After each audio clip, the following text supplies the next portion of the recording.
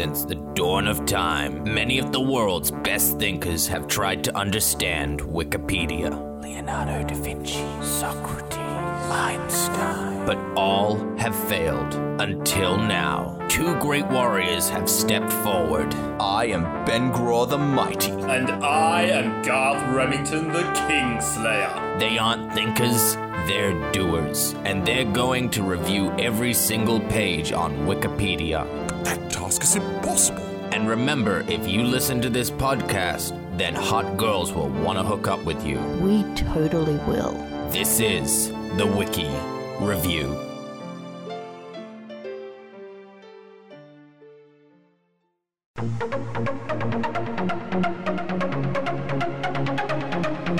I feel with you I can just say any random redneck shit and it just ends up being true. So far, yes.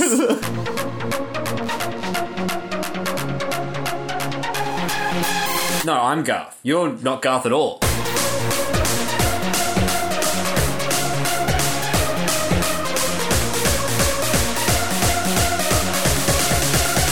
Yeah, get your Bibles out, people. You can read along.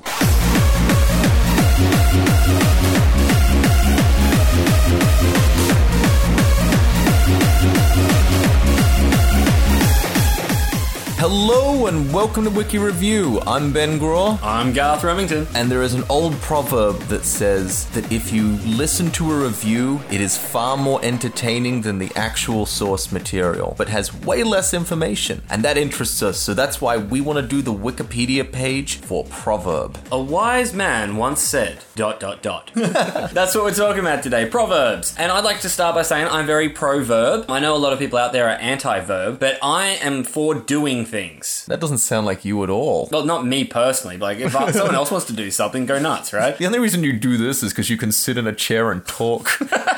Can't wait till I'm famous enough to have a driver. That will be the last time I actually touch a steering wheel. It's really hard to say if having a podcast is doing something. Because we were kind of doing this and then you just pressed record. Yeah. That's the only difference, is that you had to set some shit up.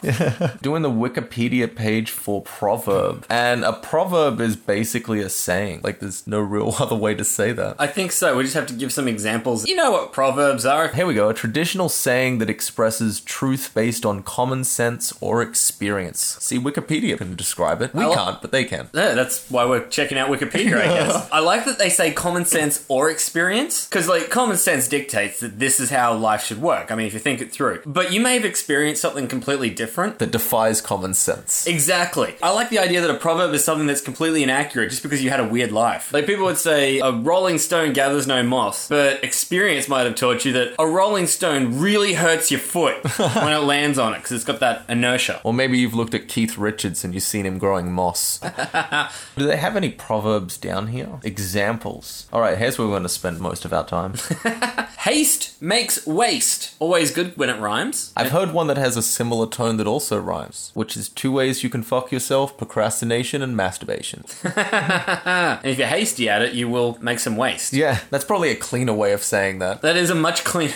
What it means is take your time, guys. You know, like, respect yourself. That actually means the opposite of take your time. It says haste makes waste, so you need to hurry up. No, it's saying that if you go quickly, it'll make waste. Oh wait, haste is going fast, isn't it? Yes. Yeah, I was thinking the opposite. Well, that's your first problem. Yeah, so going fast makes waste. I thought going slow would make waste. No, if you go quick, you fuck up. You can fuck up going slow. Well, you can, but it takes a lot longer, doesn't it? This is what's interesting, though, is you can click on it. So does this bring you to the Wikipedia page for haste makes waste? It does not yet have one. It has a link to it. Oh no, What? there we go. Being too hasty leads to wasteful mistakes. There you go, that's what you said. Alright, me and Wikipedia. Synonyms: look before you leap. Which, I don't agree with that necessarily. You know, they're saying, like, check out the thing before you leap. But sometimes, if you see, like, a gap you have to jump over, if you look at it, you'll be too scared to leap, and you'll stuff up, and you'll fall to your bloody death. If you just jump as hard as far as you can, you got a much better chance. That's how I live my life. But you'd probably look and see there's nothing to land on and not leap. Okay, you see someone already jump, they leaped, they made it. I suppose then I'm looking. Okay, it's a proverb for a reason, alright? Yeah, the proverb has you. I concede. This is what I like, though. In related terms, it has great haste makes great waste. So someone coined that term and go, I've got this new expression. Great haste make great waste. There's already one that's similar to that. It goes, this one's new. It's bigger. I added great twice to it, so it's a totally different thing. But does that mean, like, if you go really quickly, you'll have really good waste? No, it'll be a great waste. Be a great waste of time. Yeah, a great waste of time is better than a waste of time, right? Is that the idea? I mean, I could sit here bored out of my skull doing nothing, or I could watch a movie. That's a great waste.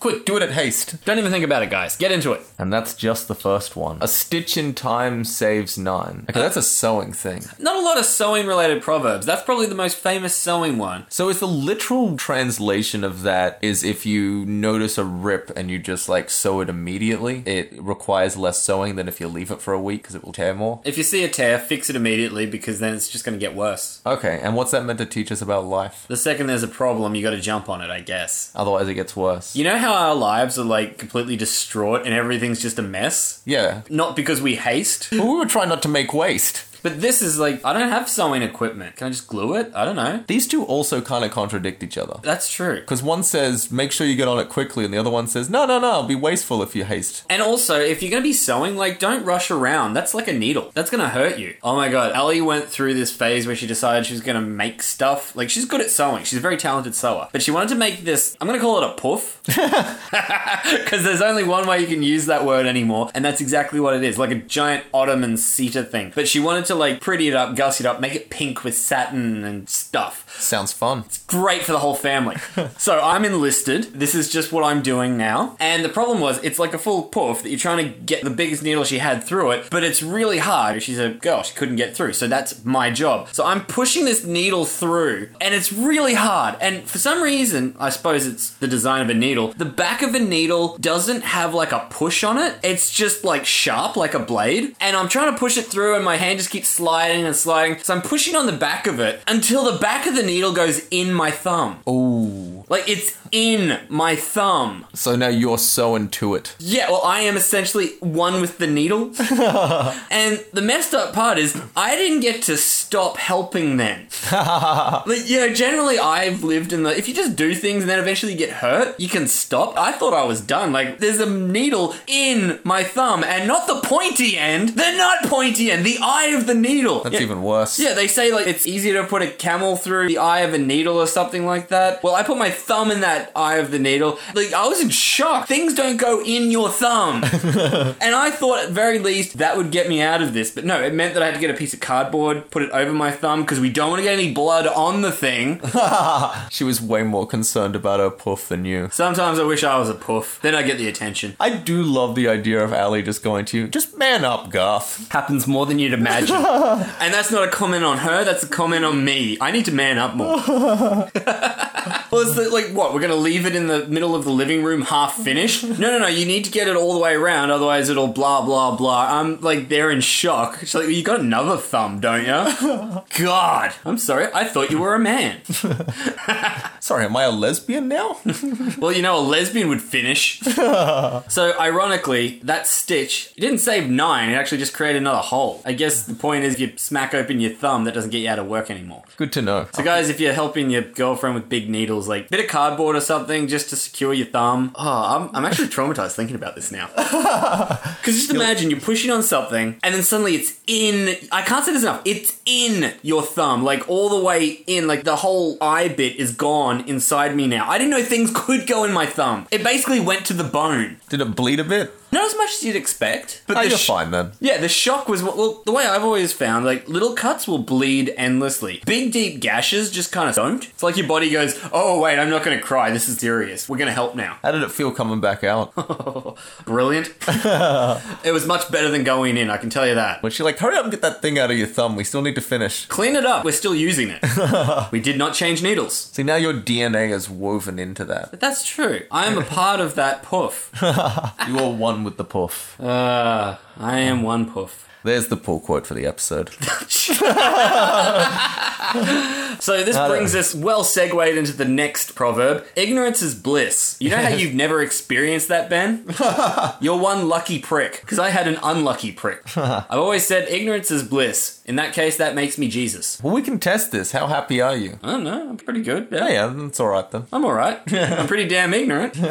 So you should be blissful. If I was more aware of my life and everything and how depressing it was, I'd be bummed out all the time. Not really paying attention though. See, ignorance is bliss, but also that's not very helpful. Because you would be happy if you truly believed you had $10 million in your bank account right now. You don't, but you truly believe you do. And that would just be an amazing feeling. Devastating when you tried to actually spend the money. So as soon as you got the knowledge that you didn't have $10 million, bliss is gone. It holds up then. As long as you think you have that 10 million in the bank, you're happy. So as long as everyone just believes that, it's fine. But is that a good life to lead, believing that you have $10 million in your bank account, even though you don't? Well, it's a good thing as long as you never find out, which means, well, the situation never comes up. Imagine you got told you had $10 million, but you didn't really want to change. Like, you still went to work, you still did your normal routine, because you're just a humble man. I don't need some big thing. I'm not going to spend the 10 million, that's fine. And so it never comes up that you don't have 10 million because you don't try and spend more than what you normally do. I gotta be honest, there's no way I believe this hypothetical scenario. I know, the more I say it, the I less know, it's realistic. just like, you think I'm going to work tomorrow with this? I cut all ties to everyone and everything. I burn bridges. Yeah. Like, literally, I'll burn a bridge because I can afford to pay for a new one. I just wanted to do it. We spent a whole episode talking about what we'd do if we won the lottery. Oh, we did. And none of it was be humble and go back to work. We were very clear on that. Yeah, if you're looking for that in that episode, it does not appear once. Not once. But it is a good testament to the ignorance is bliss in that whole time, how bummed out were we at the idea that we don't have that? Because we were highly aware we don't have millions of dollars. You'd have to be pretty ignorant, though. I think I'm up for that. Anyone was designed for that mission, it would be me. Mustn't cry over spilt milk. That's a weird one when they relate to specific food items. Yeah, like milk is a specific food and a specific thing to cry over. Did people used to spill lots of milk? Was it common to spill milk? And did people often cry over it? It could be a baby thing. But then how's it spilt? Like from the mother's breast, it kind of sprays out. The baby's like, hey, I was going to drink that, you bitch. Well, a bottle. Oh, fair enough. You immediately went to like boob milk. I try to think of like, when was it created? I don't know, when was bottle milk created? I don't know. And like, was that milk the mother's breast milk that was put in a bottle? Or are they talking about cow's milk? Because this is before pasteurization where they used to keep it all the time. And if you milk cows old school, you spill a lot. Yeah, and you probably shouldn't cry over that. Yeah, it'll upset the cows. It'll make the milk sour. And I always thought the expression was don't cry over spilt milk, but it's mustn't. You don't see mustn't a lot these days. That's true. Like, it's not saying don't cry over it. It's saying you mustn't cry. It implies you want to. If anything, do not cry is way less severe than must not cry. It implies there's a punishment for crying, which, let's go back to my childhood. If I spilt milk and cried, my parents would hit me and be like, clean it up, you little bitch. Yeah, that's the old proverb, I'll give you something to cry about. Yes! So I must not cry over spilt milk. Okay, it stands up. I don't know, just drink water or something. You can catch more flies with honey than you can with vinegar. Why would I want flies in my honey? Honey's expensive, and that's a waste of it. I'd be annoyed if it was in the vinegar too, but I wouldn't notice for much longer, because I probably use honey more frequently than I use vinegar. On the farm, we had all these fly catchers, because it's a poultry farm and they're disgusting. And the way they work is they have this like gross water that I would attribute to it's much more like vinegar than honey. And the thing is, they smell it, they crawl in there, then they can't get out because of the way it's shaped. This implies you put honey on a strip and you catch more flies with honey because it's sticky, but the proverb's meant to mean be sweet to people and you'll get more friends and stuff than you will if you're a sourpuss. I don't know, I mean, most of the people who are dickheads tend to get a lot of things because they know how to yell at people properly. Yeah, and you can only truly bond with people over things you hate. How many people have you met that you're just like, you know, he's just so nice? Like, I kind of hate him. Why are you always cheery? Though they do seem a bit like a pushover when people are always nice. But then you're not catching anyone. You're technically the fly being caught by the vinegar person. Like, I don't know what happens when you mix honey with vinegar, but I bet it's disgusting. Probably a Greek food. Maybe there are honey people and vinegar people, and only the honey people hang out with each other and the vinegar people hang out with each other. Oh, there must be like somewhere over the rainbow, there's just these happy people that like they avoid us like the plague. We don't really know it exists because they're like, oh, do not talk to them. They will ruin the honey pot. Whereas we're just hanging out as vinegar people. You can lead a horse to water, but you can't make him drink. I bet you I can. I would be persistent. I'm either going to make him drink or drown him. One of these things are happening. You can't make him, but if you have a horse next to water long enough, it's going to drink the water. It will eventually get thirsty. This is a waiting game. You can't make him, but given enough time, he will. And he only did because you led him to that water. So yeah, you grew up on a farm. Do you have much experience with horses? No, we did not have horses, but I grew up around enough horse girls to be aware of this, yes. So you were part of the whole farming culture? Yeah. You're like, I had this mate that that used to own a pig farm. I did. Of course I did. I feel with you I can just say any random redneck shit and it just ends up being true. So far, yes.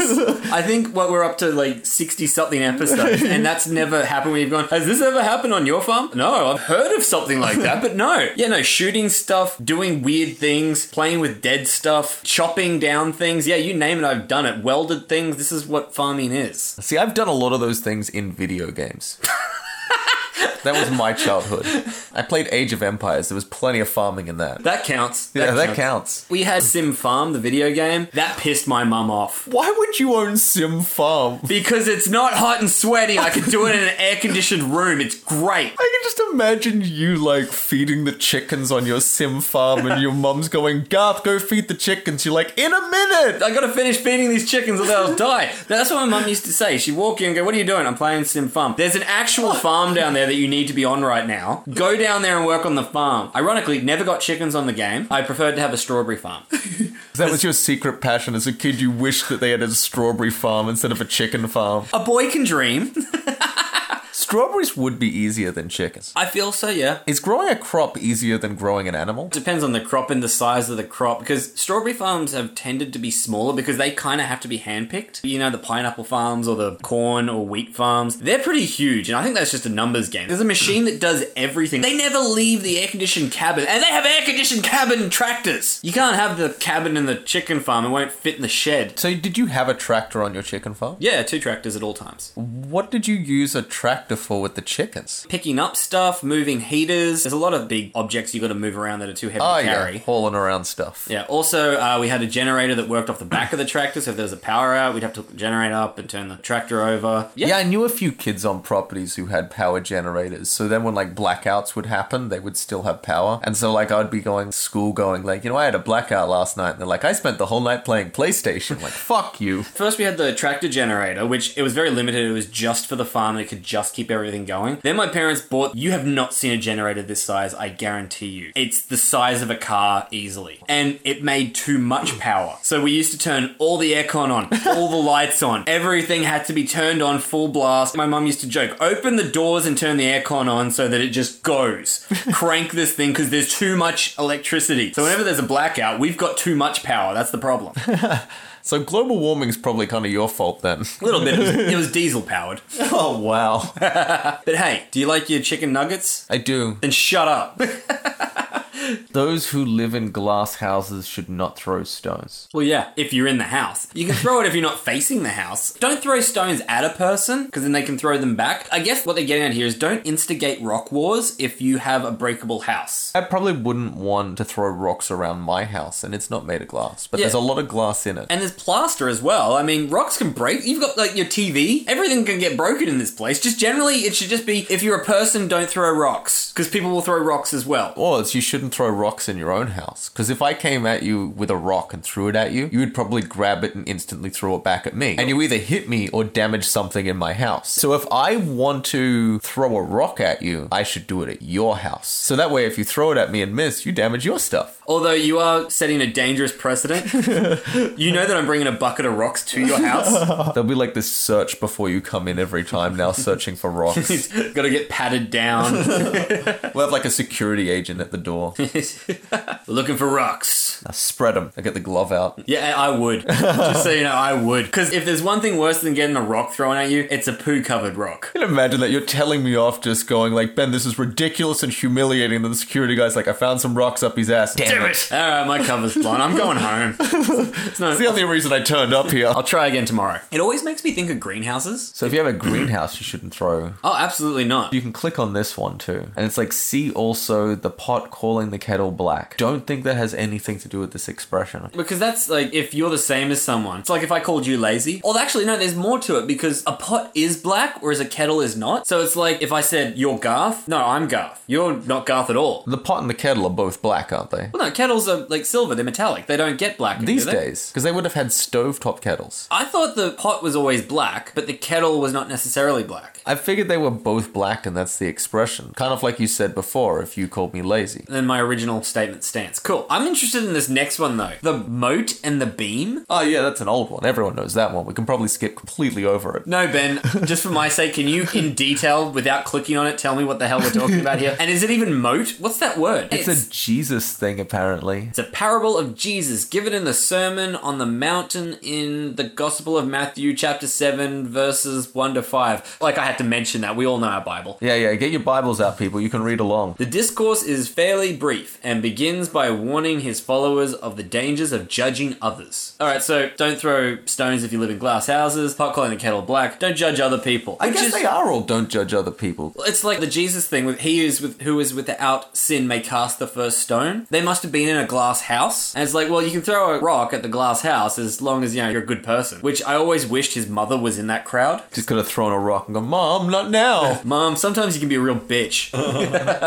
Or was that Jesus' way of calling dibs? He who is without sin. Is anyone questioning that I'm with sin? I mean, I'm freaking Jesus over here. I'm gonna stone this prick to death. That would have been a funny end of the story if after he had said that he picked up a rock and just threw it at her. That was the point. He's like, I get to throw the first rock. Okay, now you guys can join in. And that's what always got me about that. May cast the first stone, but then it just means you just need one innocent person, then everyone else can cut sick. I'll always bring Jimmy along. He's without sin. Then we can have a rock war and it's gonna be glorious. Are you gonna bring Jimmy along? Nah, he stubbed his toe and he took the Lord's name in vain. Damn it! Or you just need a kid. Like, if you find a kid that's, like, just been born, who's just old enough that they can throw a rock, then it's gun-ho for everybody. Or you get a newborn baby, you put a rock in their arm, and you grab their arm and sort of catapult it. See, he cast the first stone. Alright, everyone, let's kill this delinquent. I don't know, how old do you reckon someone is before they commit their first sin? Well, we are born with original sin, which is Apart from that one. I know. I don't think that existed at Jesus' time. No, I think it did, because it's Old Testament. It is. It's a Jewish thing, isn't it? It's like the opening to the Bible. First part is him starting the thing, and then Adam and Eve. Eve eats the apple, and that's why we all feel guilty. But that's weird in that, like, we're all born with original sin because someone else did that. That's like saying, hey, your parents sinned, so you are a sinner. The weird thing is we owed God this debt because she ate this apple. And reviewing science of what we've gone over, we're sure that didn't happen. Pretty damn sure. That doesn't make a lot of sense according to research, yes. Yeah, so what's with this original sin shit? A bird in the hand is worth two in the bush. To go back to the chicken farm, if you have a chicken on the farm, you can sell it for money. If they're in the bush, they're not really worth much. Huh, so it's apt. Apt. Although I think the exchange rate's a little poor. Like, if I told you, look, Ben, I have a bird right here in my hand. Would you like to buy it? It's $1. And you're like, yeah, that's a pretty good deal for a bird. Or, just another option, there's two birds outside that you can also have for $1. Can I have them? No, they're outside. You have to get them yourself. Yeah, they're in the bush somewhere. I would probably just take the one for $1. Well, personally, I think the one in their hand is worth something. The ones in the bush are worth nothing. Because I don't have them. How are you selling them to me if I've got to catch them? Exactly! Unless it's one of those hunting safaris. Then it's the other way around. Like, if you go on a hunting safari and you're like, I'm going to shoot some pheasants. Like, well, here's a pheasant in my hand you can shoot. That's not really sporting, is it? That's not hunting. But then there's two in the bush. I'll charge you 10 times as much as the one in my hand. Be very scary to hold a bird and tell someone to shoot it. I mean, if it's a cow, you can hold it in one on the horn and not get shot. I'm pretty sure if you shoot a bird in my hand, I'm losing a pinky. So I found one I disagree with. Lovely. Well, you could also apply it to, we could completely do another Wikipedia page now, ditch this episode and do another one. We could do two more.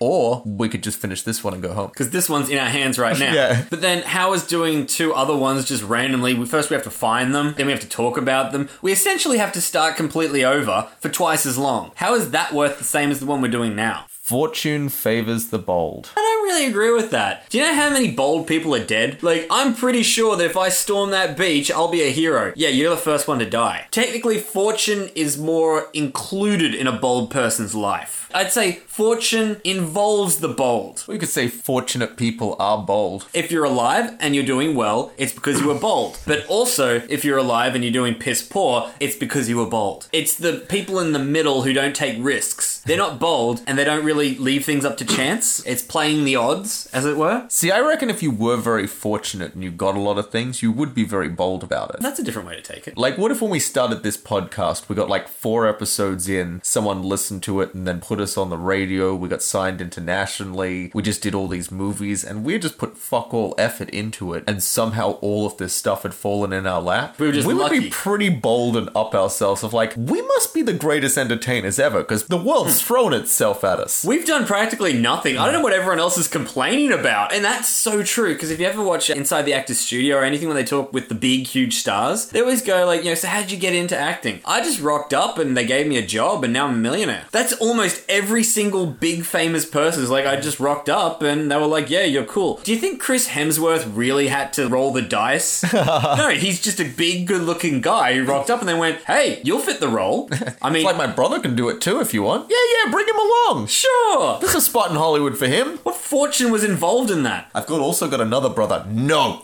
No, you're only good looking enough to bring one brother in. We just need one for comparison. So we can go, well, he's good looking, but then there's the blonde one. I'd say fortune favors those who know how to stack odds in their favor. But that's even like when I saw Oprah's show when she was a thing, where she would always talk about all you have to do is believe in yourself. And it's like, how easy does she think life is? Because she sort of became like a phenomenon in that time. More famous than anyone deserves to be. Yes, she's someone that everyone has gone, you should run for president. Like, if she ran for president, she could potentially get presidency just from the cult she's already started. Because she's what Ellen is trying to be. Like, she's not Oprah status. She is not Oprah. Not in her prime, no. Like, imagine being so powerful that you can just go up to any author and go, if I said so, your book would be a bestseller. She has Oprah's pick of the week or something, and people listen to what she says every week and go, well, I guess I'm buying that book now. Yeah, it's always a top seller. She did a boycott thing of McDonald's and encouraged her people to do, and McDonald's came on their hands and knees to her and just said, like, what do you want to do? Oh my god, imagine having so much power that McDonald's, the most undefeatable conglomerate on the planet, is just there going, please, Oprah, take it back. What do you need from us? I don't think there'll ever be anyone who had that level of, like, that again. Like, it's a very specific thing that she went out and got. The most loyal followers ever. It's basically Housewives and then spread out. Like, she got into the roots of the family and then it plagued out from there, because it's not like the guy who, like, worked all day and he's like, oh, I heard about this thing. No, it's midday. The wife is a stay-at-home mum. She's taking the kids to school. She's vacuuming around the house, and then Oprah comes on. She goes, oh, this is very interesting. And then when the husband comes home, I need this book. Sure, whatever. I don't care. I don't know where you get your opinions from. I don't really care. I was busy. Genius. Although she did some amazing things. I saw her interview Mike Tyson. Oh, wow. First, she interviewed him and he spoke about how he used to beat his wife. And she sat there like, oh yeah, because he's like, oh, she'd beat on me, I'd beat on her, it was just a very tumultuous relationship. And she was there like, oh, that must have been very hard for you. Just completely like okay with it, as it were. But then when he went, she was smart. She got off and went, oh my god, everyone thinks I'm okay with woman bashing. So she got the woman on and went, so you must have been so scared of this man. Oh my god, he was this big scary man. What are you gonna do? Yeah. She got Evander Holyfield and Mike Tyson on the same show to reunite since the ear-biting incident. And it was the craziest thing I've ever seen, because they got Evander Holyfield out, who's a really nice, respectable man, who was a good boxer and a good athlete, and you got Mike Tyson there, and she's like, let's bring them out and like sit them side by side, let's talk about this, guys. And Mike Tyson's like, man, I was scared of you, that's why I did it, I was scared of you, you like tough. I'm like, this is happening on my TV right now. Oh yeah, people would open up to Oprah. And she did shows on like the weirdest things. Like she would do like boxes, and sometimes she was doing like a big cooking show for the whole time, and sometimes she'd give away cars to every single person in the audience. Or just give someone a house, just cause. And it's amazing that she was able to make so much money by constantly giving stuff away. That's a good position to be in, because everyone goes, look how much she gives out. But she's making billions doing this. Could you imagine if we gave every one of our listeners a car and it somehow made us a fuck ton of money? Oh, yes. I would give them cars every episode. I'd never stop. That would be what I do now. I just walk up to people on the street and give them a car. By the way, we should let you all know we don't make any money if we give you all cars, so that's not happening. The second it does, we will, and we'd expect the same from you. Yeah. When we become Oprah status, you totally get a car. And read Catcher in the Rye, I guess. Don't, it's a pile of crap. Anyways.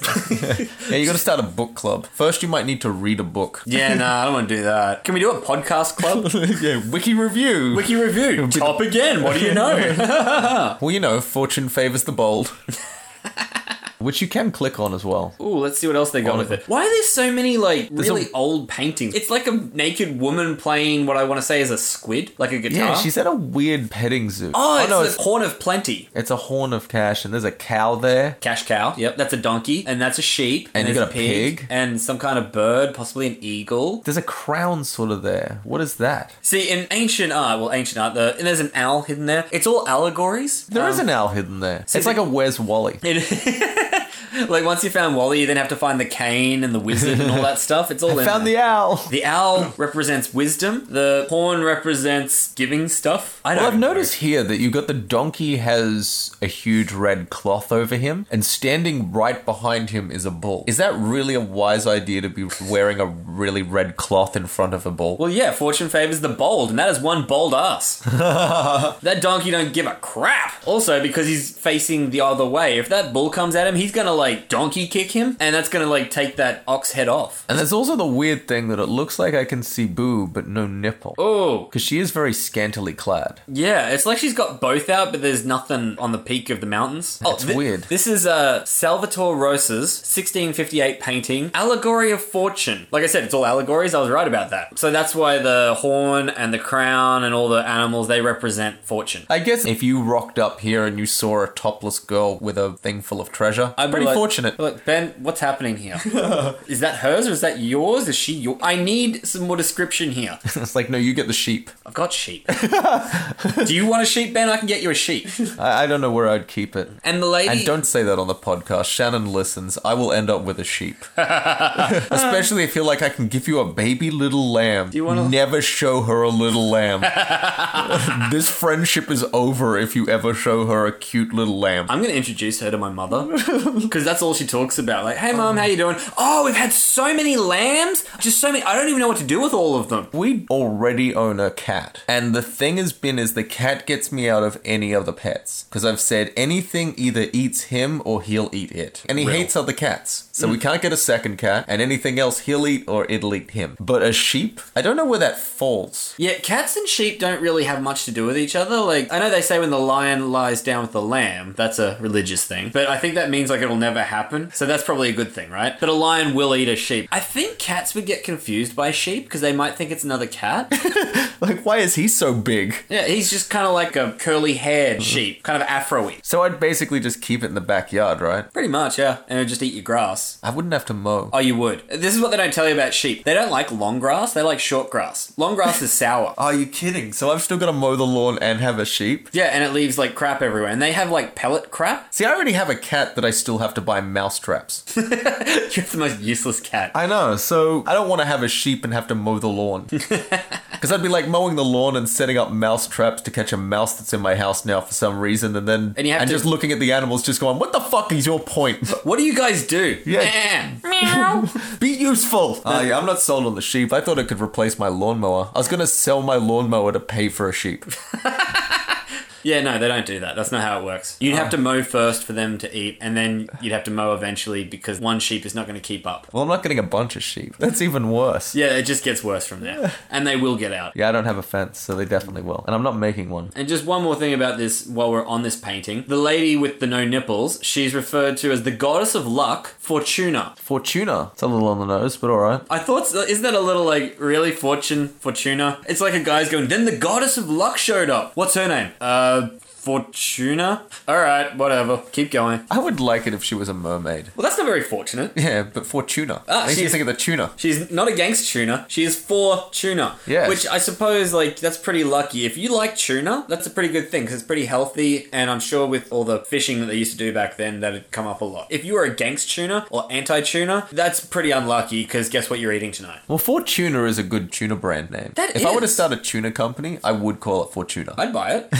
Especially if there's a nippleless chick on the Yeah, I would put this picture on the front. So Meanwhile, is that a lucky thing to not have nipples or an unlucky thing? Or is she so lucky she doesn't need nipples? I mean, if she's a god, gods don't really need sexual reproductive organs. They don't need nipples or belly buttons, do they? Well, they wouldn't have belly buttons because they didn't come out of a womb. Yeah, and they don't... Would they need genitals? Well, she wouldn't even need the boobs. But then she's fortunate, so she has boobs, but she's also fortunate that she'll never have a baby that she has to, like, breastfeed. That's pretty lucky. You know this painting's probably worth like hundreds hundreds of millions of dollars. Oh yeah, but it's from 1658. Like, everything's worth a lot then. All right, where were we up to? Well begun is half done. I've never heard that before. Yeah, neither have I. And there's so many things. This is bullshit. I'm calling bullshit on this one. Do you know how many projects I have sitting around the house that I started them? When I first got in there, I was like, I am doing this. You know what? I'm going to paint this entire chair. I'm going to paint it this cool color, and then I'm going to add some bits. And you know what? I sanded half of it down, and it's still sitting there. It was well begun, and I'm not half done. There's a long way to go, because I have to get the right paint, and then there's the undercoat, and then I got to sand the rest of it, and then get the dust off. There's so much to do. I'm not half done. That's bullshit. What about this podcast? Well, this episode. It's well done, and we're about half done. I wouldn't say it was well begun, but we're definitely half done. Yeah.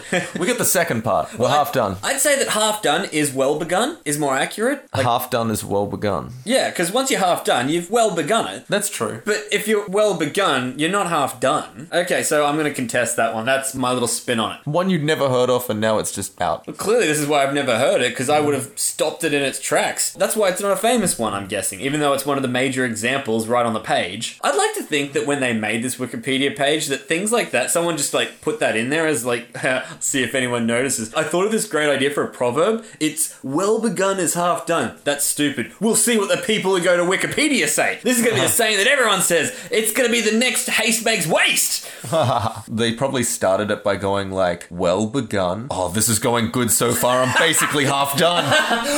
Oh my god, I did it! Well begun is... can we make it rhyme? Things always... And that's a thing I've seen too. There's a lot of tricks people use to sound smart, and if you can put a rhyme in something, people go, oh, that's really clever. It does sound more true if it rhymes. It does. Haste makes waste. Yeah! Wait, no it doesn't. You're full of shit. Yeah, the next one could basically be used as a tagline for this show.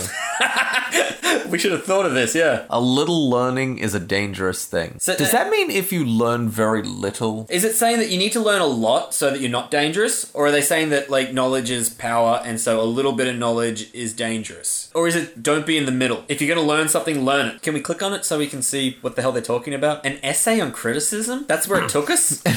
What? An essay on criticism. The first major poems written by Alexander Pope. No relation. It is the source of the famous quotations, to err is human, to forgive divine. Meaning that humans stuff up all the time, but only a god can forgive. Because I've forgiven no one and I constantly stuff up. See, I remember hearing a twist on that expression that I think is better, which is to err is human. To blame someone else, well, that's even more human.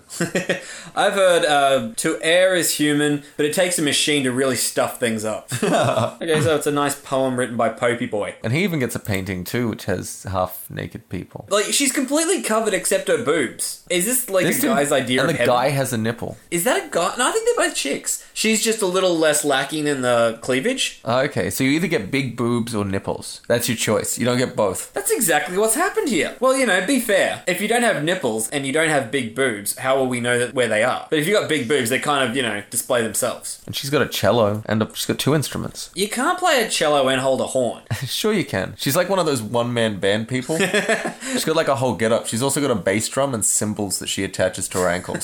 Ching, ching, ching, ching. And she finales with a triangle that she pulls out. Brilliant. I love it. The other person there, they're just chilling. They got a rope, and is that a crown? I don't know. I think they're going to hang him because they're sick of one-man bands. I would. This was written in 1714. Yeah. 1711, sorry. And if something's said a long time ago, people just assume it's like really good advice because it's still around. I think it just gets less true as we go along though. Yeah, most things that they figured out 1,000 or so years ago are pretty crap. Yeah, there's a lot of things that need to be fixed up since then. It's just a poem that said a little learning is a dangerous thing. It's ambiguous is my problem. Well, they got the poem down here. "'Tis hard to say if greater want of skill appear in the writing of judging ill." Well, it rhymes. That's nice. Yeah, it rhymes. It's like a little song. "But of the two, less dangerous is the offense to tire our patience than mislead our sense." It does sound really cool. I'll give him that. It's an essay on criticism. So they're talking about judging things badly and criticizing things. Which is pretty much what we do. Yeah, but criticizing's fun. And it's easy. And if you can rhyme it, then, well, you're a rapper. It's a diss rhyme. This is the first ever rap battle. They called him MC Ali Pope, man. So we learnt a little bit bit about that, and that could be a dangerous thing. The fact that we didn't read the whole thing means that we've already made our decision on it. And I think you're right. This is just us a little learning. We don't read everything. We just read one sentence, make up our mind what it means, and then tell everyone what it means. And sometimes I tell them it's the opposite of what it means. Exactly. That's kind of dangerous. I mean, can you imagine if someone ever took us seriously? I mean, that's never happened my entire life, and that's why we're free to do this. But imagine that guy, he did his essay on criticism. That was 1711. Now it's 2019. So people look at it and go, wow, what wise words. Think in 200, 300 years when someone reads back to Wiki Review and they hear something we say and they're like, well, it must be really good advice. It's so old. I hope they do. We could bring down society. That's kind of the plan. This is the long play for me. I never thought that we would take off doing this. The plan is in a couple of 100 years, this podcast is going to cripple society. That's always been my dream of being an artist who's never appreciated in his own lifetime. That's how you know you're a good artist. Oh, you'll definitely achieve that. It's just being appreciated after your lifetime that you might want to be more skeptical about. Yeah, that might need some more work. I like to think, though, this is just an Easter egg waiting to just bring down everything that anyone's ever built. I figure if I'm not alive, the world shouldn't exist. What use does it have then? I know, I'm done with it. I'm lighting a match on the way out. A rolling stone gathers no moss. We've already said that one, but... Yeah, shit, I did my Keith Richards joke at the start. It's okay, I've got a story. Oh, cool. Mythbusters tested this one. It's not true. Oh, really? Yeah, they got a rolly machine that rolls a rock, and they had, like, moss in there, and over enough time, the moss does gather on the rock. How long did it take? Because rocks don't usually roll that long in nature. Yeah, it does. I've never seen a rock roll down a hill over a course of a week. And then, yeah, of course, moss can grow then. I mean, rocks are porous. That's what moss sticks to them. And I'd say that by rolling, it's more likely to pick up moisture and more likely to pick up moss. So as long as it's a big enough roll... What if it rolls through moss? If it's a rock that has lots of, like, little holes and stuff in it, like if it's, like, pumice and it rolls down a hill through a big moss patch, it's gathering all the moss. Though this feels also like it contradicts the first one with the haste makes waste. And now this one's saying a rolling stone gathers no moss. So that's implying that you should keep moving always. Or is it? With 'Cause haste. Isn't it? I thought the proverb worked that, like, if you're constantly moving, you never pick up anything. Like, don't you want moss? Is moss the goal in life? I always thought moss was not the goal. Like, you're trying to Who would not want gather moss? Because it's also, yeah, if you move around a lot and you live a healthy life, then you'll never get, like, fungus. Yeah, I feel if I was sitting on my couch for a while watching TV and I noticed moss growing on me, I would think it was time to get up. That is a good sign. I should probably move more. But if you move around enough, don't you get, like, athlete's foot? That's a fungus. That's an equivalent. I don't know, so I guess you got to find like this medium pace to move at. So, like, roll a little, but, you know, take time to smell the roses, I guess. But not so slow that you pick up moss. Smell the flower, move on from the moss. Everything in moderation. I'm now confused as to whether you want the moss or not. I've kind of thrown a spanner in your works here. Rolling stone and no gathers no moss. Oh, The it says right at the page. top. Oh, does it? People who are always moving with no roots in one place or another avoid responsibilities and cares. So do I want responsibilities and cares? No, why would you want responsibilities and cares? That sounds like the dumbest thing ever. So is the responsibilities and cares the moss? Yes, I think so. If you're constantly But rambling some around. people do want responsibility and cares. So now I'm confused even more. Is the moss good or bad? Because then it says a common modern meaning is that a person must stay active to avoid stagnation. If you never do anything, you never get anything. So you do want the moss, but if you constantly move, you never have any responsibilities, which sounds like the goal of life. Well, this one says, yeah, the person must stay active to avoid stagnation. So that's what I said. It's open to interpretation. Well, I guess, like, if you move around a lot, you'll avoid some stuff. Do you want to avoid that stuff? Well, stagnation you want to avoid. Isn't that just doing nothing? That's what we do anyways. Yeah, but I don't think we're meant to do that. Yeah, but I like doing that. When we talked about being rich, what's the whole point of being rich? So I never have to do anything again. Yeah, so we can grow moss. So is that really the goal in life? Basically to just sit back on the couch and be able to relax until moss grows over your whole body? I would brag if I had moss on me. I'd be like, you know what? I didn't have to work for so long. I've actually got moss on my elbow. Check this out. It's actually possible because you have sloths. They actually move so slow that they grow moss on them. They do gather moss. So a living creature can be that lazy. If sloths didn't smell so bad, I'd totally have one as a pet. They look really fun. Like, they don't move that much. Like, you could leave the gate open and not be afraid that they get out. Because by the time you come home, they're halfway down the drive. Every lazy person I know wishes to be reincarnated as a sloth. Seems pretty fun. There are times when I'm like really tired just going like, yeah, if I died now, I would want to come back as a sloth. They always kind of look happy. They do. They got that dopey smile all the time. Yeah, like they're just slow and happy. Like, ignorance is bliss. Look at the sloth. But that's the thing where we associate smiles with humans and being happy, whereas with some creatures it can be like baring their teeth. So you never know, to a sloth, a smile, that means he's in great pain. It happens to look like a smile, but maybe that's because he hangs upside down all the time, so really it's a frown. He just looks dopey because there's a lot of blood rushing to his head. Which, hey, not a bad way to live. But does nothing eat the sloth then? There are people in South America who eat sloths. Apart from people kill everything. Even the things we don't need to eat, we just kill. So we don't really count as a predator, but does it have any natural predator? I don't know. You want to find out? I guess I can Google that. What eats sloths? Snakes and humans. Large birds. Jaguars. Jaguars? Oh, that would suck if you were a sloth and you were just like hanging off a tree and you're like really sleepy and then you just see a jaguar beside you and like, oh, I can't outrun this thing. They say that the sloth swipes at them with their claws out. So you can imagine like a dopey guy like, come on man, piss off. Come on, be cool. It's a jaguar. Coming at you. That's not a good day. And large birds. How big would a bird have to be to like swoop down and pick up a sloth? It's a large bird of prey. So they're talking about like eagles and falcons and stuff. And like, you know, an eagle could take us. Could it? It'd be a fair fight to a certain extent. That would mess with me if like I'm walking with you through a park and an eagle just swoops by, picks you up and fucks off and I'm just like, where did Garth go? Oh god, I'm next. Should I throw a rock or something? No! Stay away from the glass house! I would want to throw a rock at the eagle to help you, but chances are so much higher I would hit you. And now you're being taken by an eagle and getting pummeled by rocks at the same time. And you can't really get mad, because you know I mean well. That really hurt, but I appreciate the effort. Ben, maybe it's time you call in someone who can actually help me. You want to help? Get your phone out.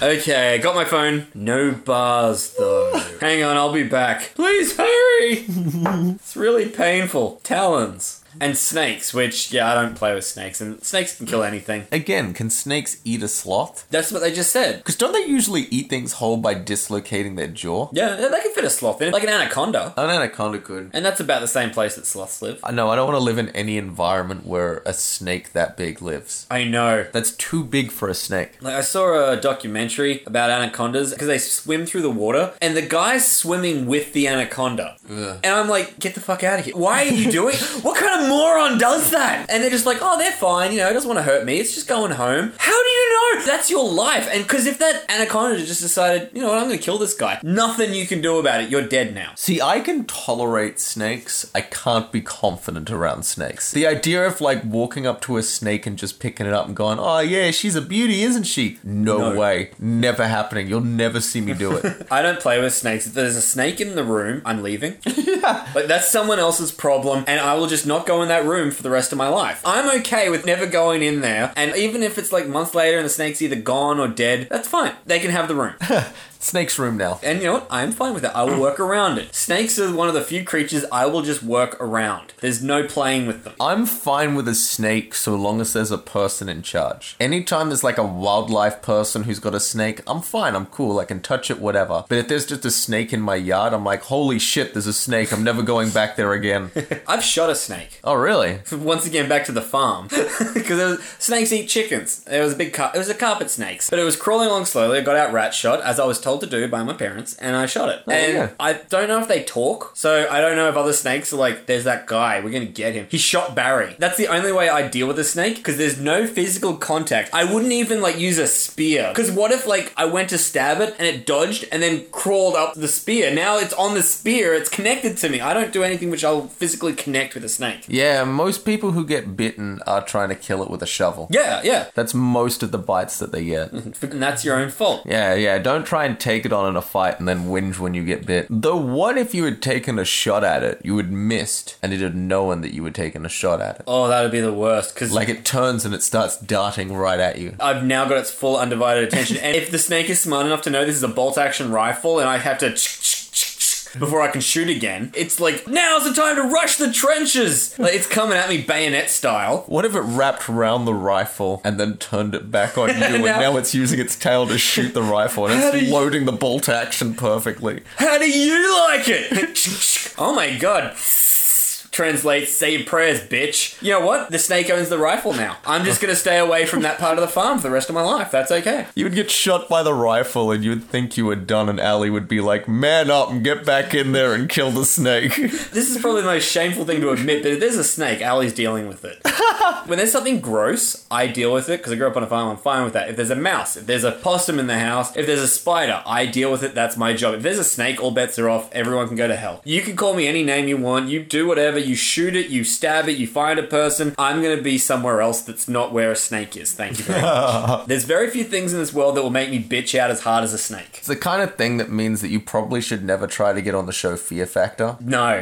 You're saying if you have like an expert, like, oh, it's fine.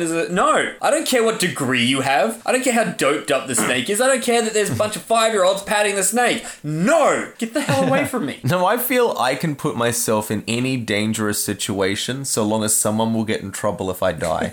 I don't know why that's comforting, but it is. Well, it's like someone's willing to stake their reputation because you can only be the guy who shows snakes to people until someone dies from that snake. Yeah, because that ruins his career if I die. Yeah, kind of hard to get work after that. He can never once again go, it's safe. No one's ever gotten bitten under my watch. Cannot say that anymore. That's a dirty lie. Because if you went, it's fine. Only one person's ever gotten bitten by me. No, that's too many. Exactly. You got to have a clean record. Undefeated. That's what I want to hear from you.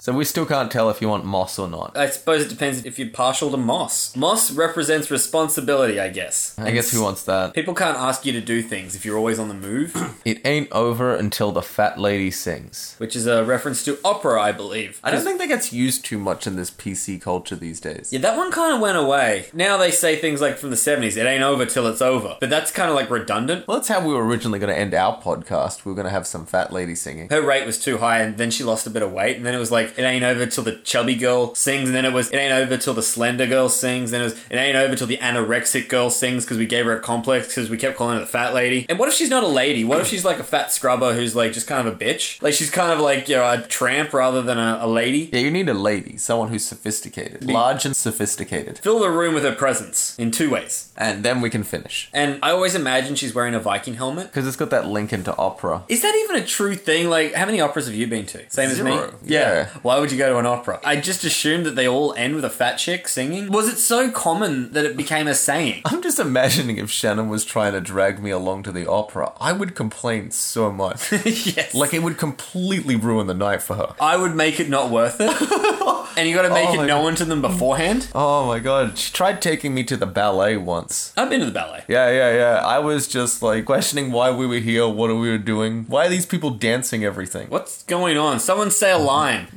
Oh, they must not talk because you gotta pay actors more if they have a speaking role. Yeah, they speak through their dancing, so I'm sitting in there trying to put together what they're saying. But everything they say, it's like, I assume she's saying I'm hungry.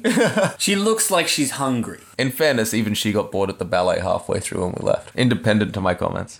I love that gold. When you just like, look, I've got to be good. I'm being a good man to my woman right now. She wants to watch this thing. I have to come along. It's an obligation, but I'll just be quiet. In fact, sometimes it can be better. If you complain the whole way, then it's your fault. If you can sit there and be good, she will feel like it's on her that like you're having a bad time. You're like, oh, he's being so good. And I feel so guilty that he has to sit here because I'm not even enjoying this. Shutting up can really get your way. True, but that can backfire in a way. If you ever been in the situation where you're like, alright, before we came here, she said we'd probably be leaving around 3. I've given it till 4 and she hasn't really broached leaving yet. I still want to be good. Do I ruin my streak now if I say anything? Maybe if I pretend to look tired. Or even worse than that, on top of it, is if she decides because you didn't say anything bad that you must love it. And then later on you find out that she wasn't really enjoying herself. You were just there because she felt like, well, you just seem to be having a good time. You got so into it. And I've had this where I'm like, no, I was just being good. It was your thing, so I was being nice.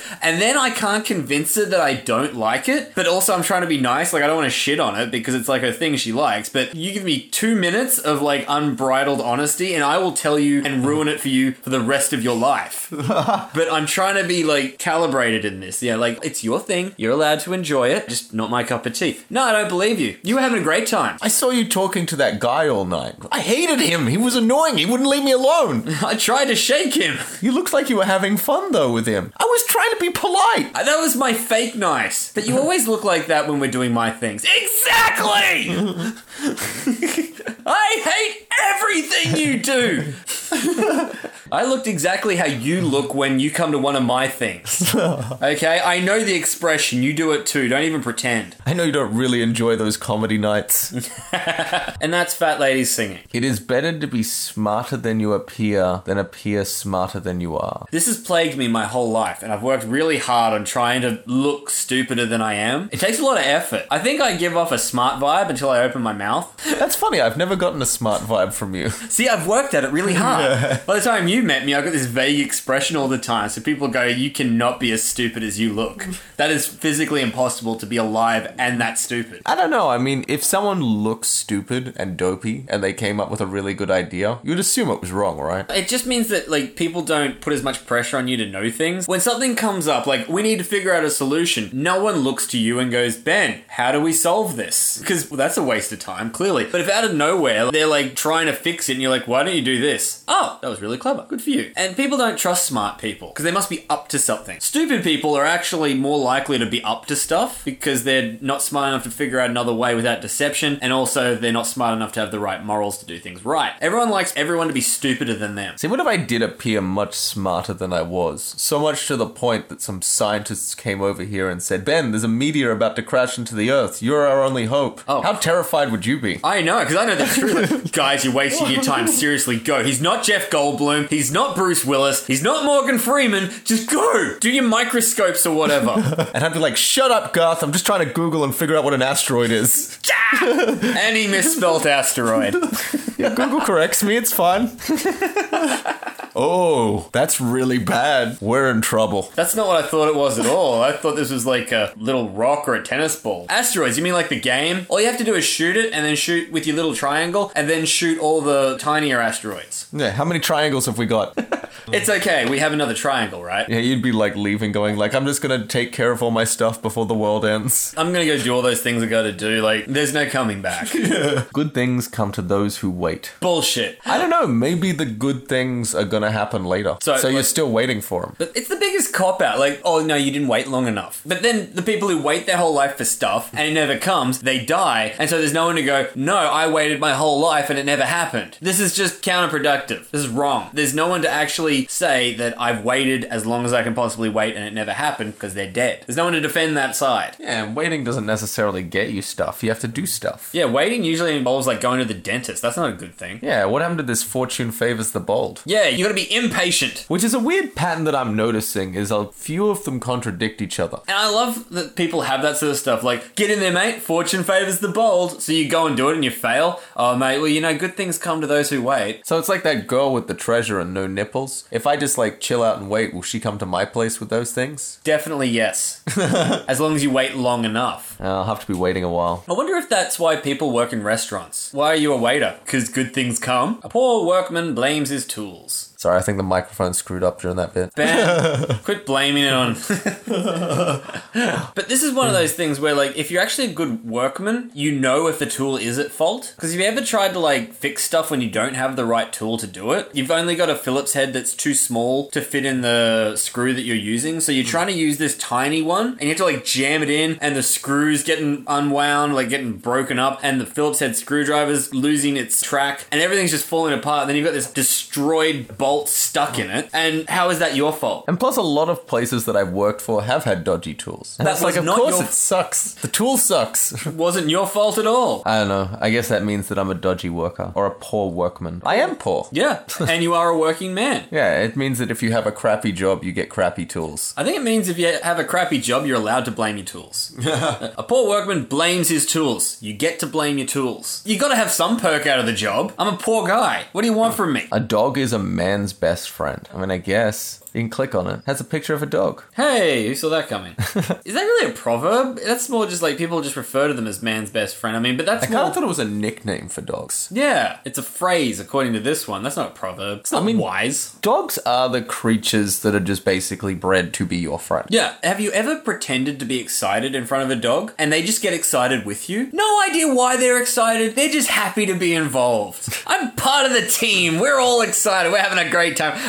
We're just buddies buddies hanging out, having a little rouse. Yeah, I had a dog as a kid, and you very quickly realize that you can mess with your dog's emotions and make it do whatever you want. You sound like a horrible person right now, but yes, that's Yes. 100% true. It's the weird things that you do. You end up teasing and messing with your animals when you get a pet. But then, how does that make it man's best friend? It's just the only animal that we can really push around and really upset it, and it'll still come back the next day and be your friend. If it was a really good friend, wouldn't it teach you a life lesson about why you shouldn't? Like, if you pretend to throw a ball and the dog runs off and then it realizes the ball's in your hand, that dog should bite you in the leg. Good Stop lesson. being a dick about it. Yeah, that's what a good friend would do. Am I wrong? Wouldn't come back and just fall for it again. Have you ever seen the look on a dog when it comes back realizing that you didn't throw the ball? That look of betrayal it has in its eyes? Like, dude, I thought we were friends. I was thought the interesting thing about owning a dog is if you decided to own a dog, you can look at it and go, I'm probably going to fight you at some stage. Not like in a serious manner, just like in a playful way. Oh, yeah. But yeah, eventually like the dog will bite you and you will like push it down and stuff like that. Like you might have to smack it on the nose or something. It's like saying, at some point I'm going to yell at you and you're going to feel really bad, but you're still going to want to be my friend. I need that in my life. I need things I can yell at that won't go away because of that. I don't have that anywhere else. You do that at a cat, it will get you back. Oh yeah, cats are vindictive and they'll hold grudges for ages. Cat never forgets. The dog instantly forgives. That's what it should be. It's not a man's best friend. It's the only animal that instantly forgives us because they just want to hang out. They're just having fun. Yeah, dog is a chump. There is the feeling that dogs do try a little too hard though. This is where there's cat people and there's dog people, and that's what always got me about cat people. They go, I can't respect a dog. It just wants to be your friend. What's wrong with someone just wanting to be friends? Why is that like, I can't respect someone because they want to be nice to me without actually knowing the real me? So you're saying that if the dog got to know you, it would realize you're a prick? That's your argument? See, I was probably more a dog person before, and I got a cat, was probably still someone who's like, I wish we'd kind of got a dog. But then I saw some of my friends who got dogs, and I'm like, no, I'm not in for that. Because especially in that puppy stage, when they're very bitey and they're jumping on everything, and they're pointing to pieces of furniture that have like shreds ripped out of it, going like, oh yeah, the dog just does that now. Cats can do that too, but dogs have more energy to give for things like that. So like a dog will find a toilet roll, and that is now confetti.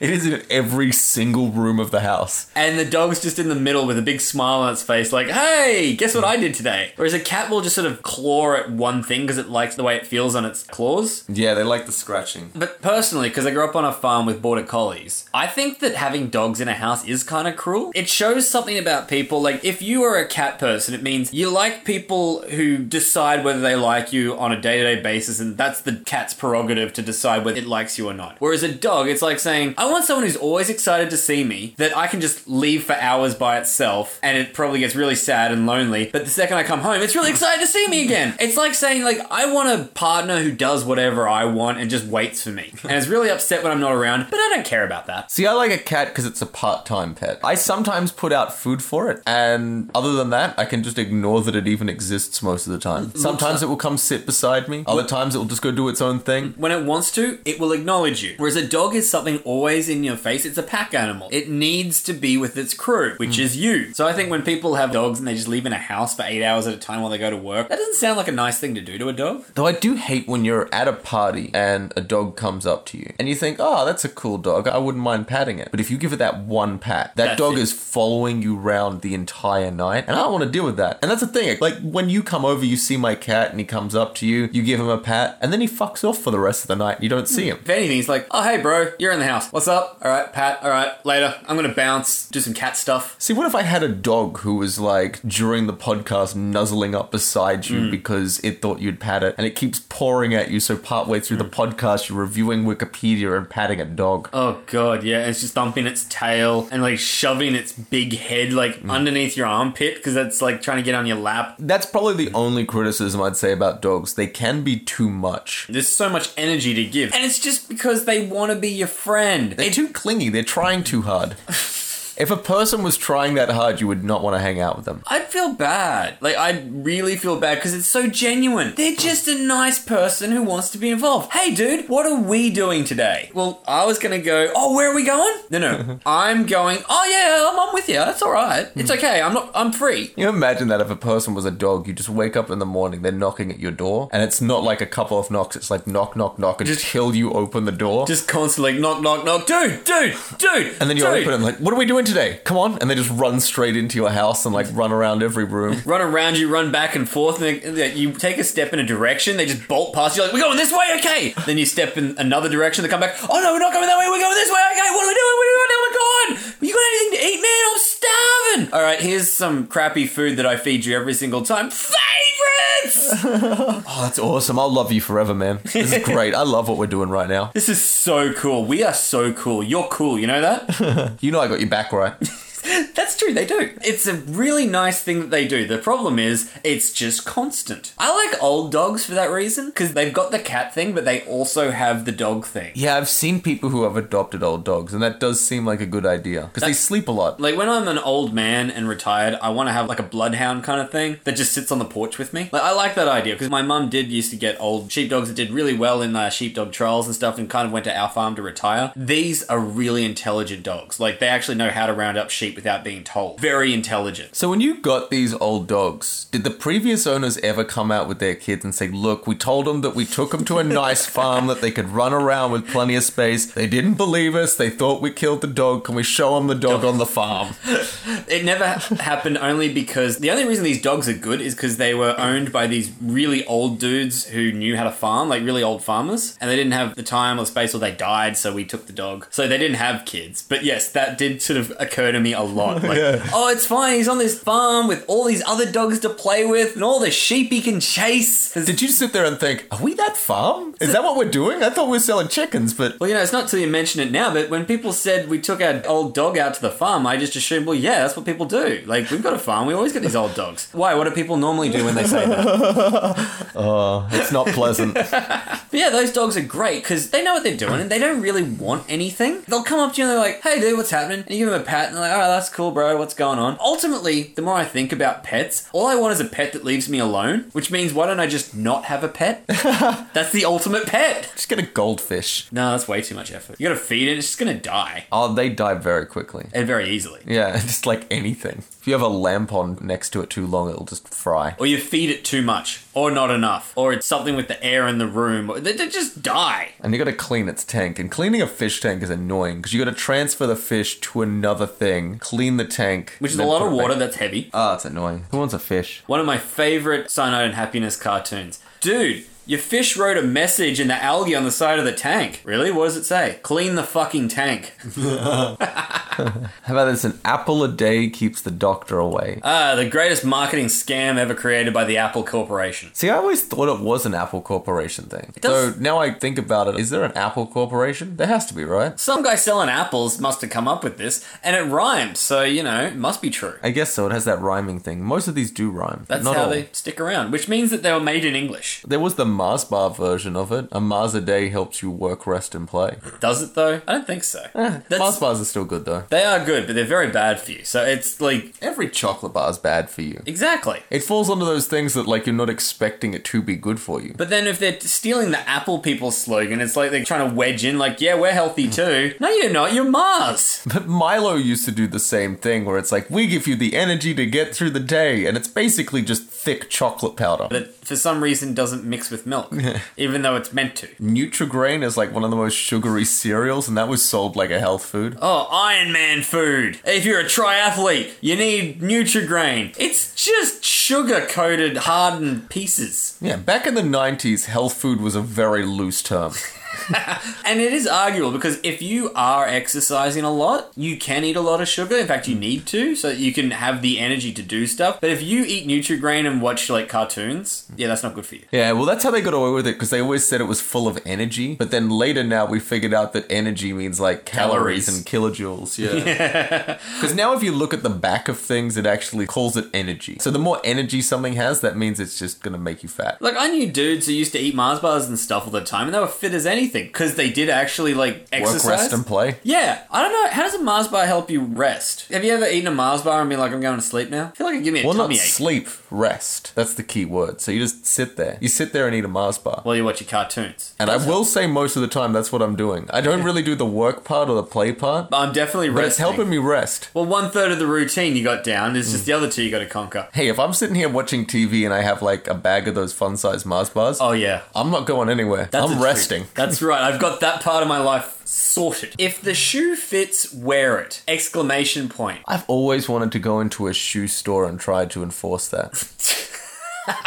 Look, all these shoes fit me, so I'm just going to wear them. That's the dumbest thing ever. What if the shoe looks stupid? Have you ever tried it on platforms? In its own Wikipedia page, if a description fits something, then it probably is that thing. Down here, if it looks like a duck and it swims like a duck and quacks like a duck, then it's probably a duck. I never heard it with 3 descriptions of a duck. Because I've always had if it walks like a duck and it looks like a duck. I've always had if it walks like a duck and talks like a duck, it's a bimbo. That's the one I knew. I mean, I will agree with this person. By the description he's given me, it probably is a duck. Yeah. If it does all those things like a duck, and if it quacks... I mean, though, you could say... what noise does a swan make? It honks. Okay, so it doesn't quack like a duck. But it kind of looks like a duck, and it does swim like a duck. But it doesn't quack like a duck. Yeah. I guess there is nothing that does those 3 things except for a duck. That's true. Alright, fair enough. So if the shoe fits where it just means that if something looks like something, that's probably something. Is that a Cinderella reference, or is that a coincidence? It feels like it is, doesn't it? Because I've always thought it is, but now I'm thinking I have no real reason to believe that other than a shoe fitting. It's just the only fairy tale we've heard with that. Yeah, and the shoe fit her, so she wore it and became a princess. Apparently she had a very irregular sized foot. No other chick had the same kind of shoe. It was not a size 7. Probably like a 4.5 irregular, like double wide. And that made me think, like, did she have really small feet and that's what the guy was into? Chicks with small feet and that's why no one else could fit into it? Because they all had bigger feet and you're like, well, you got fat feet, so I'm not attracted to you. Or did she have really humongous feet? Like he had a foot fetish that was like for like big ass, fat, gross, like really wide feet, and no other chick could fit in the shoes. So he's like, well, that's it. Well, the way how I've always thought of it is because it was a glass slipper, it wouldn't mold like a regular shoe. So it might have to be custom built to her foot, so it kind of works like a fingerprint. You reckon it has like individual toes in it, like those weird socks? Possibly. So it fits like a perfect fingerprint. Meanwhile, how nerve-wracking would it be to have glass shoes on? I know, that's a terrifying thing, and she tried running in them. Also, it's a slipper. Have you ever tried on a slipper and been like, oh, that doesn't fit? All slippers fit everyone. That's how they work. They slip on. And slippers are known for being nice and comfortable. Yeah, not with a heel. And not made of glass. No, glass sounds like the most uncomfortable thing to wear. Yeah, and it's probably going to cut the floor when you walk through it. If I gave you like glass shoes to wear, how unconfident are you walking around everywhere? I know, you can never jump.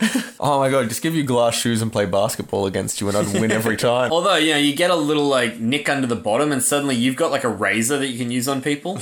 No, that's the dumbest idea ever. I don't want a shoe made out of glass. Even if it fits, I will not wear it. Debunked. Honesty is the best policy. Yeah, if you're stupid. Sorry, did I say that out loud? Lying's better, but only if you're good at it. If you're honest, you never have to remember anything. That's true. You can just go around being honest and then you don't have to worry about things. Although the truth is also hard to remember. But then you can just honestly say, I don't remember. But if you tell a lie, you have to remember that you told that person that lie. And then you have to remember to inform everyone else who's going to meet that person that this is the lie you told. Like the times when I come into your house, the first thing like is, if Shannon asks, I was with you and we did that. We did that. You helped me do that. Sure, man, whatever. Oh yeah, I've been an alibi many a times. Yes, that weird call you get from your friend. Weird thing. My girlfriend might call you. And when she does... We were hanging out all night. You broke that. I don't know if I'm ready to commit to this. Dude, I need this. Alright, whatever. Worst comes to worst, I just stop being your friend because she won't let you. You asked me to do a lot of weird shit, so that might be a plus. If you walked in one time and I had told you, like, look, I've just broken this thing of Shannon's and she loves it totally, she is fucking gonna kill me. I'll tell you what, I will give you $100 if you tell her that you did it. Done, yeah. I shouldn't say this on the podcast.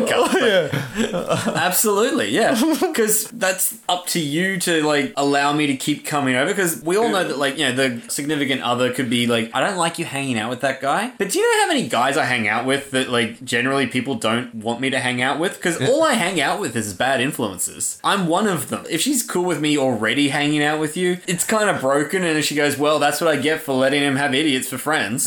That's just part and parcel with what happens. Yeah, we're too far into the podcast now to stop. Exactly. How about for $50?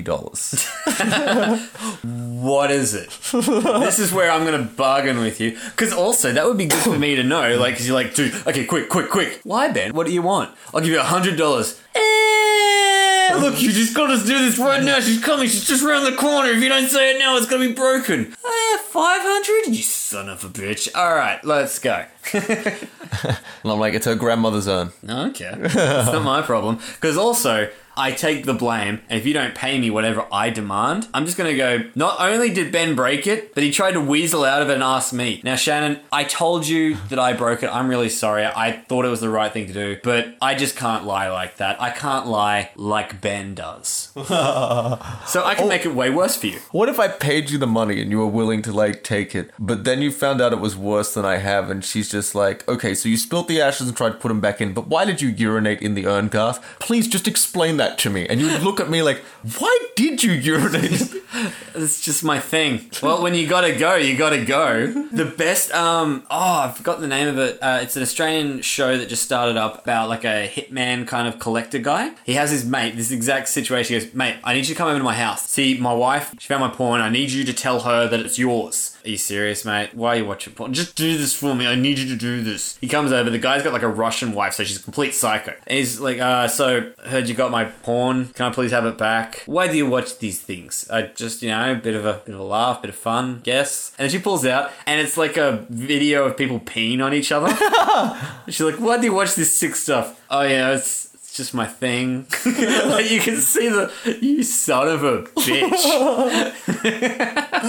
So yeah, honesty is not the best policy when it comes to porn. Well, I think it is really I'm not smart enough to lie, so I just stick to the truth because ultimately I'm not doing anything that bad. Though with porn it is easy to lie, it's just clear history. One button. Well, that's Computer not a lie. lies for you. That's not a lie. That's just lack of information. Well, that's a lie of omission. That's true. You must tell the whole truth and nothing but the truth. Because that's all honesty is. But this is not a court of law. That you didn't put your hand on a Bible, and it probably wouldn't make a difference if you did. We got another one that agrees with haste makes waste. Slow and steady wins the race. Which, I've seen a lot of races. That's not how races are won. Fast and steady. Yeah, fast and steady. You got to keep your pace up. This is just rabbit and the hare, tortoise and the hare. Yeah, rabbit versus a hare. That would probably be a more interesting race. Yeah, what's faster, a rabbit or a hare? I want to say the hare would be faster than the rabbit, but just by a hair. I feel in a straight race, the hare would win, but if it was like a obstacle course, the rabbit might take it. See, I have no idea what the difference is between a hare and a rabbit. I've shot a few of both. Rabbits are like smaller. They seem cuter, I guess. Hares are just kind of like the bogan versions of rabbits. But I reckon if we set up this race, like, okay, we've got a good hare, we've got a good rabbit, and off they go, cross country, I reckon a turtle would win. Yeah, because it'd be slow and steady. I mean, I've heard versions of that where there were multiple turtles and they just kept setting up at different parts so the rabbit, no matter how fast he ran, the turtle was ahead, but the tortoise cheated. So honesty is not the best policy when it comes to racing tortoises against hares, is what you're saying. I mean, I always thought, because didn't the hare race the tortoise and he was so far ahead that he thought he would take a nap near the finish line? And then when he woke up, he found that the tortoise had already won. Just don't take a nap when you're halfway through doing something. Don't quit while you're ahead. See, more I reckon the expression should be from that is you snooze, you lose. That's the perfect expression. Yeah, that more relates to that story. Although no one ever talks about the sleeping powder he put in the rabbit's drink. But slow and steady does win the race if you're talking about sex. Whereas haste does make waste. Go too quick, and there you are. So I suppose it depends on what you're doing. But then if you're slow and steady, you're not going to win the race because she'll win. We can get your expert opinion on the next one. Oh. Don't count your chickens before they hatch. Yeah, don't. Because they may not hatch, so they could die. Or they could be not So you didn't fertilized. look at all the eggs and go, look at all the chickens we're going to have. This is amazing. Look, I'm counting 100 eggs. There's going to be 100 chickens. I guarantee it. I guarantee it. Let's already spend the money. Yeah. That's not how you did business? No, that's not how you do business. That would be putting all your eggs in one basket. I mean, I've also wondered about the putting all your eggs in one basket. It's like, how many baskets do you want to carry eggs in? Because if you carry a whole bunch of different baskets, it's going to be awkward, and aren't you eventually going to drop at least some of them, if not all of them, because you're carrying all these weird baskets? Egg cartons should come in a thing that splits in two, so they're two separate items then. So then you don't have all your eggs in one carton, because a carton is kind of like a basket. Essentially, it's a specially made egg basket. It's as good a basket as eggs can get. Absolutely, I agree with that. That's a good idea. See, I think if I got two separate baskets when I went to the shops, just so I could put like half my eggs in one and half my eggs in the other, the people would probably think I was stupid. Yeah. And also I'm more likely to trip if I'm holding multiple baskets. And smash them into things, which will therefore break the eggs. Might even spill your milk when you're doing it, because it's everywhere. Yeah, I spilled my milk once. I cried for ages. You shouldn't do that. We've been over this. I know that now. Well, you stopped crying when that fat lady sang. Fortunately, you had your best friend, that dog, there. And you did purchase an apple, so... At least kept the doctor away. Yeah, didn't have to go to the doctor after breaking your eggs. Because honesty is the best policy. Shouldn't have done it at the shoe store, though, even though you wore it. And that's enough of that. Yeah, don't go back through the whole list. We've made it this far. Yeah, don't count your chickens before they hatch. That's right. So this is another one we can click on. Western Fable. There's a fable? Is it just about a woman carrying eggs? Because there's a picture here where That doesn't look like... That looks like a fancy hat. she looks like she's got a clock on her head. Is that just a weird hat? or- Milkmaid. Is What would that... a milkmaid be doing with eggs? Shouldn't she be the spilt milk one? Maybe that's the chick who cried. The milkmaid and her pail. I don't see egg anywhere. The milkmaid. This is just all about the milkmaid. What did she do? I guess she spilt milk. And eggs. Don't let her carry anything. Yeah, she is not right for the situation. Practice makes perfect. I don't agree, because nothing's ever perfect. I think that this probably is one of the most common sense ones of like, if you want to get good at something, practice it. It's like, well, no shit, that's what practice is by definition. Like, you don't need a saying for this. There's already a definition of practice. Well, why do we practice? Practice makes you better. But it shouldn't be perfect. It has alliteration, that's why they do it. But practice makes you better. How about that? Doesn't have the same ring, I know. Or maybe it's because they're promising something they cannot deliver. You'll be perfect, but don't you have to practice a whole bunch? You'll never be perfect. Nothing's ever perfect, except me. Yeah, I mean... But I don't know, maybe if they keep working on this expression, it will get better. Yeah, if they keep working away at it, eventually it will perfect. Fair enough. App.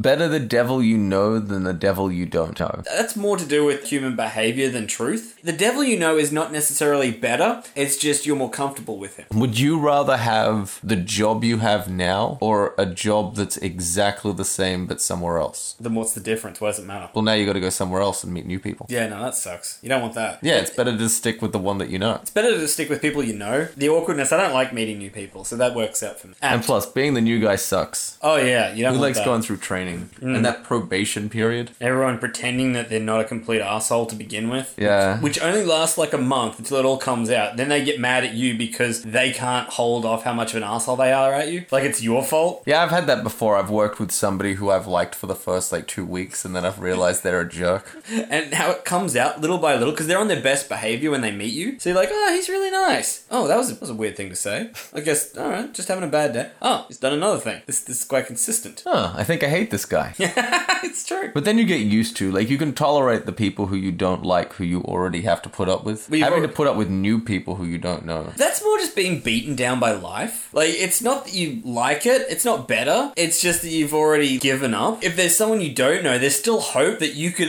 outwit them or they won't be a prick to you. But the people you do know, they are kind of pricks. And that's just the way it is. Well, I think we've basically eaten through the entire podcast on the examples on this page and nothing else. We gotta start finding smaller pages. Because it's 90% of this page we didn't even cover. There's pictures, there's heaps of other proverbs, there's different ones from different countries and stuff. There's even the different see alsos with wives' tales and stuff. There's heaps. So what did you think of this page? Or what we did of it? Well, it was fun, wasn't it? I actually learnt some things I didn't know, which is always fun. It was a little bit of knowledge, so it was dangerous. And I don't want to beat a dead horse, which we didn't get to, but I just saw it then when you scrolled. I'd have to give this a glass slipper out of a possible spilt milk, because I expected to cry. I thought this was going to be a bit harsh. It's going to be a bit this is all get your life together, Garth. But really, it was like a glass slipper. Kind of dangerous, but strangely alluring. I had fun with this. This was good. We learnt stuff, we debunked stuff we've always had to live with, and we got to talk about dogs and farm stuff, which, I'm always down for.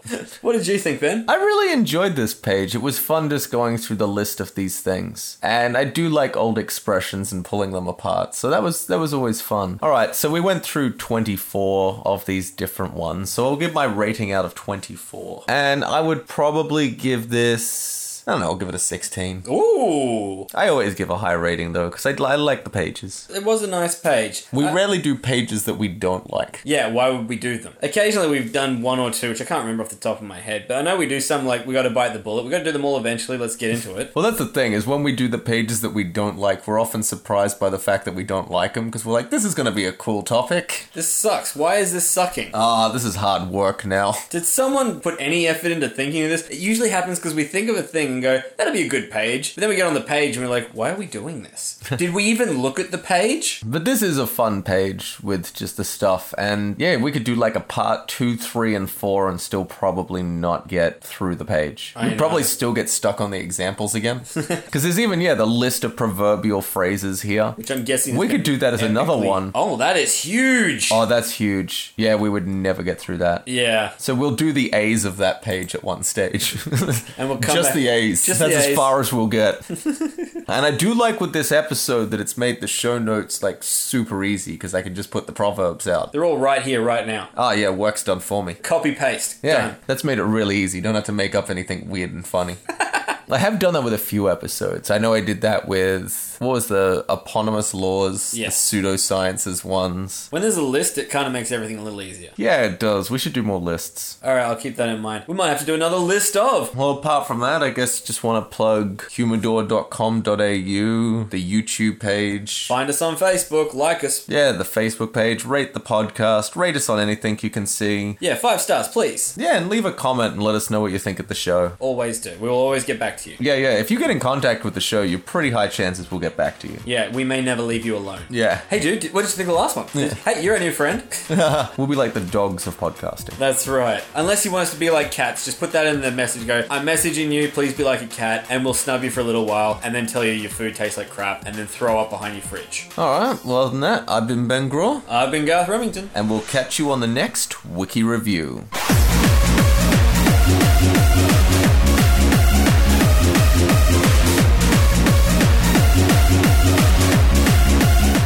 Find Humidor on Facebook, YouTube, Twitter, Instagram, and at humidor.com.au. Theme is I Live for the Bass Drum by DJ Searle. All other music by Matt Graw.